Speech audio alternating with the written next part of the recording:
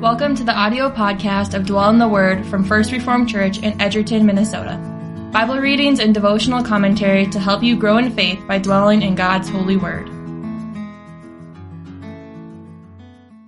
Welcome to Dwell in the Word. Today is Monday. It is August 22nd. Just want to remind you, this is another week where we will just be having Dwell in the Word on Monday and Wednesday. I'm taking another couple of vacation days to go to a concert in Lincoln again. I hadn't been to a good show in probably over 10 years, and now I'm going to two in 1 week. But in 1 week's time, 1 week apart. That's just the way the touring schedule, I guess, happened to be for these two bands. So Dwell in the Word Monday and Wednesday once again this week. But here we are on Monday. That means lifting up our hearts. Let us pray. Grant, Almighty God, since you wish us to be subject to so many changes that we cannot settle on earth with quiet minds, grant, we pray you, that being subject to so varying a condition, we may seek our rest in heaven and always aspire to behold your glory, so that what our eyes cannot discern may shine upon us from you. And may we so acknowledge your hand and power in the government of the whole world, that we may repose upon your paternal care, till we arrive at the enjoyment of that happy rest that has been acquired for us by the blood of your only begotten Son. Amen.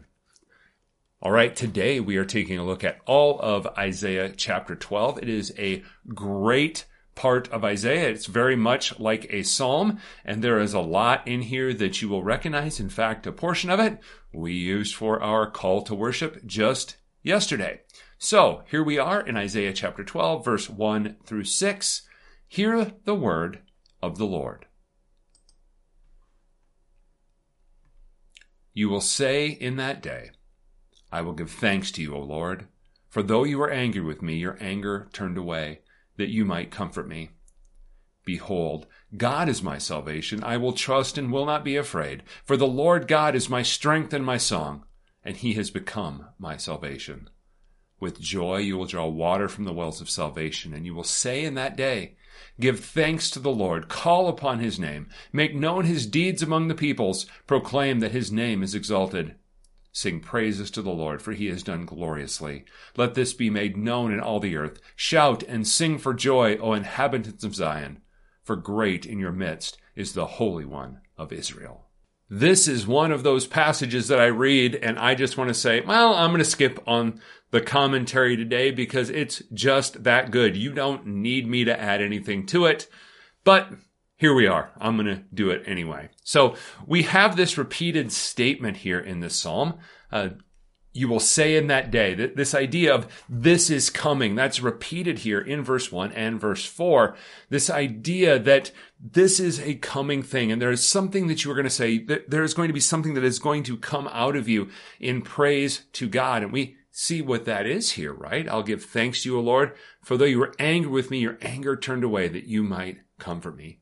That God was angry. And it seems there's an acknowledgement here that this anger from God is obviously justified, that God is right to be having this feeling or this anger towards the people of God. But now they realize something. They realize that he is the one that saves them. As we have been seeing through this, the goal is not punishment for punishment's sake. The goal is to discipline them, to get them back on track. The goal is repentance. And we see here that the response of the people is not only going to be that they're going to give thanks, but they're going to say, behold, God is my salvation. I will trust and will not be afraid, for the Lord God is my strength and my song, and he has become my salvation. They get it because they have seen it. They have seen how God, yes, judged them, but now he has rescued them. He has brought for himself a people. He has brought his people back. And so we see here in verse 3 this idea that there is this water, this well that they will draw from. What beautiful imagery. With joy, you're going to go to this and you're going to embrace this salvation. You're going to drink freely of it. And then we have that repeated phrase I already mentioned. You will say in that day, give thanks to the Lord, call upon his name, make known his deeds among the people, proclaim that his name is exalted. This idea that praise flows out of this salvation. And we understand that as Reformed Christians. We always talk about these categories of the Heidelberg Catechism. We see our guilt before God, our misery before God. We are then shown the grace and mercy of God, and then we respond in gratitude, and that is praise, and that's faithful service. It's all that right here for us, right? That we will now make known his deeds among the people. We will proclaim the goodness of God. And so we see here in verses 5 and 6, sing praises to the Lord, for he has done gloriously. Let this be made known in all the earth. It's going out. Now, the idea here that's important for us to understand that this is being proclaimed outside of their little group. It's being proclaimed even to all the earth, to the Gentiles. This idea of this salvation of God going out is a huge theme here in Isaiah. And it says, shout and sing for joy, O inhabitant of Zion, for great in your midst is the Holy One of Israel. They are to understand, and they do understand, that God is with them, that they are a set-apart people because God is the one who rescues them. They are his people, and he is their God. And so as we look at this passage, this now becomes our hymn of praise. It becomes our song of praise. And I want to dwell here on verse 1. I will give thanks to you, O Lord, for though you were angry with me, your anger turned away, that you might comfort me. We remember that when we remember the cross, that God was angry with our sin. But yet he poured out that sin on himself in God the Son, the Lord Jesus Christ. And what was the purpose of that? That he might bring salvation to his people. That even though we were in rebellion against him, we are comforted by this good news. That we are his people and he has become our salvation. So may we do what it says here. As we remember this good news each and every day, may we sing verse 2, behold, God is my salvation. I will trust and will not be afraid, for the Lord God is my strength and my song, and he has become my salvation. May that be our song. Because we know that we don't have this within ourselves. We have been rescued by the Holy One of Israel. Let's close up with a word of prayer. Gracious God, we give thanks to you. For though you were angry with us, your anger was turned away in Christ, that we might be comforted. Behold, you alone are our salvation. We trust in you and will not be afraid, for the Lord our God is our strength and our song, and you have become our salvation. Today we bring our prayers for your church around the world.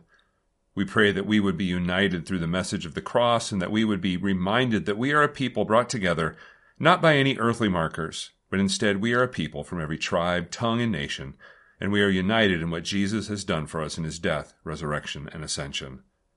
We praise you, for you are our helper and the one who upholds our lives.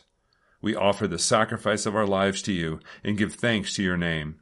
You have delivered us from every trouble, for you are the God who saves his people.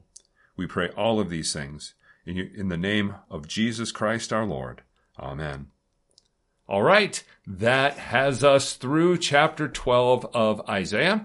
On Wednesday, we will start on chapter 13. We will see you then. Thank you for listening to Dwell in the Word. You can find more information about First Reformed Church at our website, edgertonfrc.org. Dwell in the Word episodes are available each week on Monday, Wednesday, and Friday. You can also watch the video versions of these devotions at our Facebook page and YouTube channel.